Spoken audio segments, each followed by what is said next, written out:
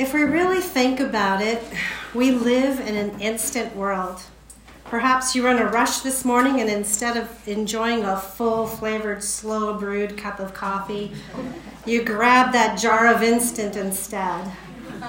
And with a simple voice command, Alexa, turn the lights on. Alexa, put the heat up. Alexa, play my favorite song. Then we think about our phones. We text or email and connect with friends or family who may be miles away. Amazingly, instant notifications. We need a recipe. We want to know the weather forecast, top news. With a click, it's at our fingertips. Need a quick bite to eat? You head to the nearest fast food drive-thru. Need cash right away? There's ATMs everywhere.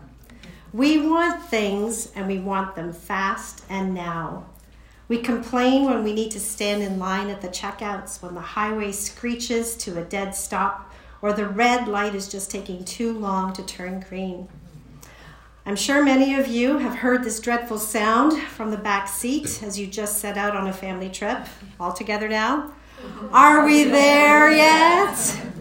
Men, women, and children, we want things and we want them now. How long? How long before we get there? How long before Instacart shows up on my doorstep? How long before dinner is ready? And then the how long questions, they get a little deeper. How long? How long before I can have a child? How long must I put up with this marriage? How long before my husband gets a job? How long before I have enough to pay the bills? How long must I suffer with this illness? How long, O Lord? How long shall I cry for help? We question God. Confusion and doubt creep in. Habakkuk cried this same cry. How long? God, do you care? God, do you hear? Look around. Do you see what's going on? As we look at Habakkuk this morning, we'll see an honest, humble, righteous man whose faith in God led him to cry out to God with his questions, his fears, doubts, and his burdens. As we look at that this morning, let me just pray for us one more time. Lord, we all have our own unique how long questions. Whether we are suffering, hurting, longing, or just tired of waiting, speak to us this morning. May we rest in the truth of your word, and may it guide our thoughts as we trust in your love, having open hearts to an understanding of who you are. And we pray this in Christ's name. Amen. Habakkuk 1:1-4.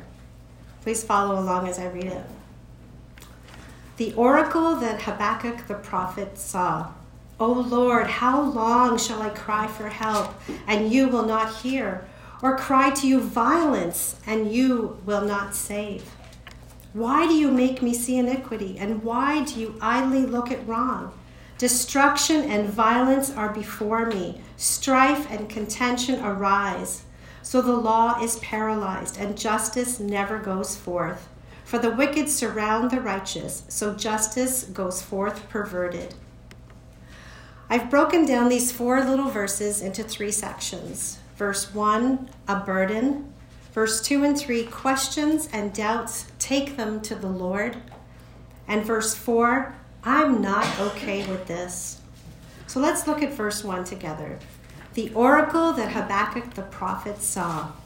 An oracle, meaning a divinely given message from the Lord. But this message weighed heavily on Habakkuk. This message wasn't easy for him. It was a burden.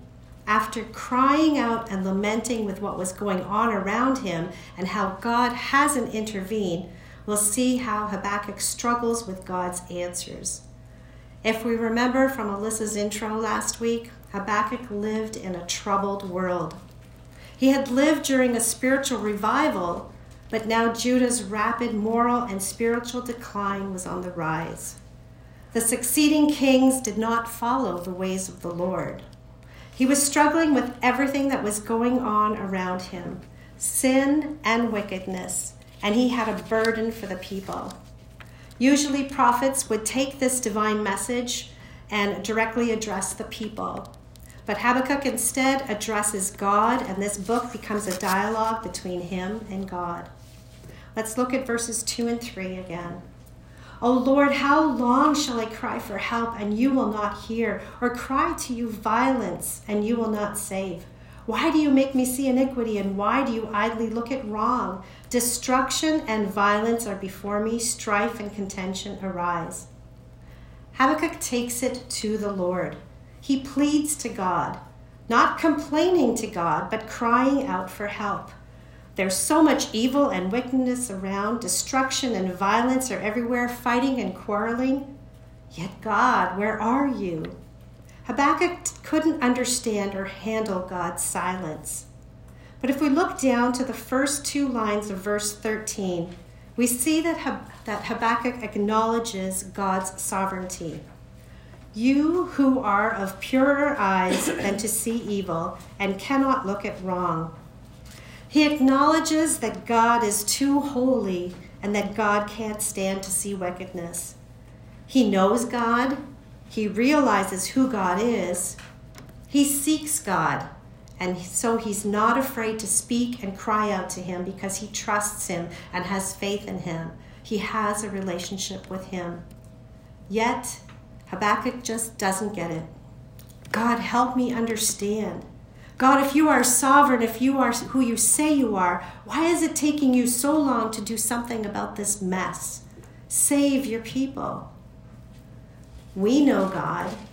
We realize who he is. We seek him. Yet do we cry out to him? Do we trust him enough and have faith in him? Or perhaps you don't know God. You don't realize who he is. How can you trust or have faith in someone you don't have a relationship with? It's okay to be confused. It's okay to doubt and to be hurt and to have questions. But it's what we do with all this. Do we bring it? Do we bring them before God? We look at our world. It's so similar to Habakkuk's world. Destruction, violence, fighting. The war in Ukraine, it's been 11 months now with no end in sight to fighting and suffering and death. Evil, wickedness, cruelty, injustice, mass shootings taking innocent lives, police officers murdered in their line of duty, the discovery of hundreds, if not thousands, of unmarked graves of indigenous children. We just don't get it. God, help us understand. How long, O Lord? And then we have our personal how long questions. Our illness, our marriage that's falling apart, our longing to start a family. All our questions and doubts, all our burdens, take them to the Lord. Be honest, be humble, don't walk away, cry to him. Wait on him, trust and have faith in him.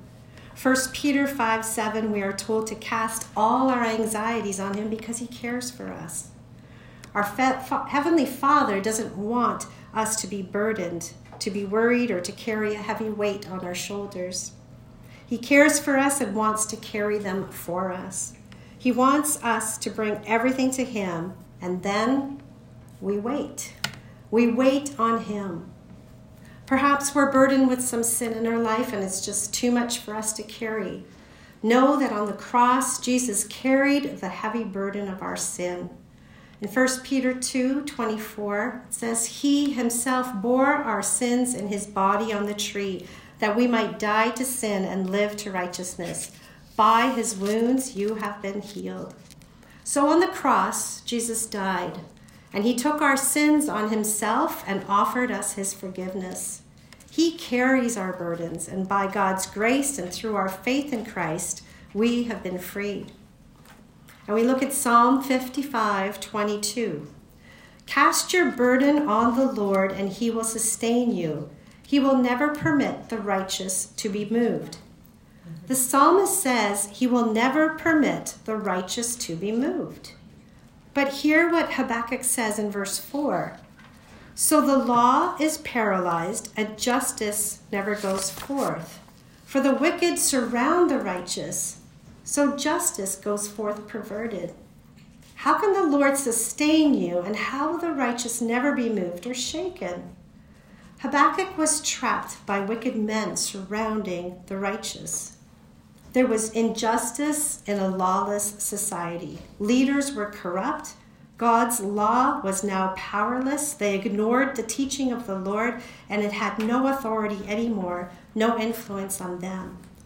Habakkuk had only one hope, and that was to cry out to God to do something. And if we look at our society, I've already mentioned how bleak, all those bleak things. If we think about our society, how it's falling apart. Wars and threat of wars, nuclear wars, terrorism, corrupt governments, issues surrounding sexual identity, economic struggles, global pandemics, diseases that rob us of loved ones. God's word is being rejected and ignored. And so we too can feel trapped by wicked men surrounding the righteous.